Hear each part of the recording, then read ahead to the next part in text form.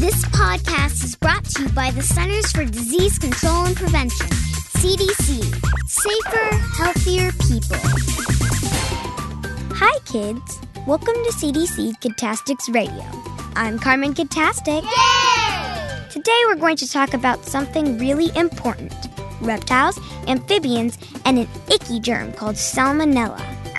Do you know what a reptile is? A turtle. A snake. A lizard.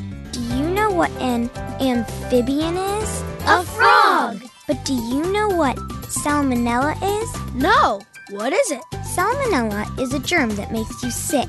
If you have Salmonella, you might get diarrhea or a fever, a headache, or an upset stomach. You might even throw up. Yuck!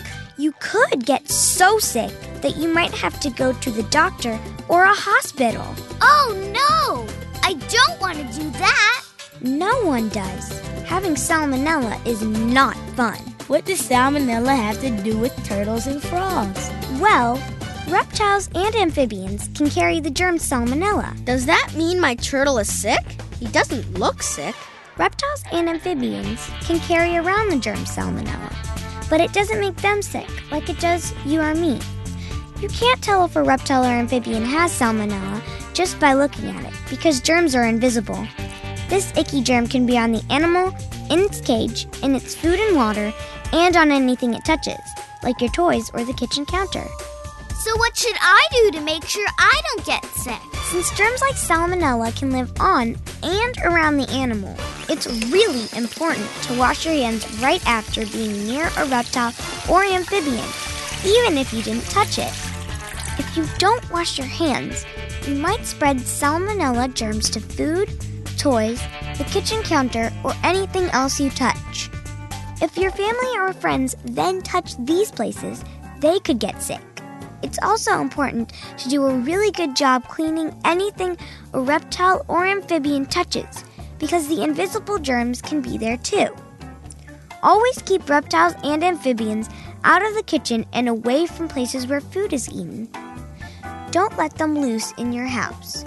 Always keep them in their own cage or container. And don't ever kiss a reptile or amphibian or put it in or near your mouth. If you have brothers and sisters younger than 5, a reptile or amphibian isn't a good pet to have. But if you do have one, make sure your little brother or sister doesn't play with it or its cage.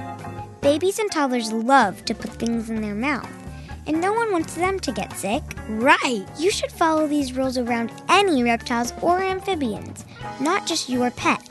If you find a frog or a turtle and touch it or anything around it, make sure you wash your hands with soap and water for as long as it takes to sing the happy birthday song twice. Okay! The Kidtastics want you to be a safer, healthier kid.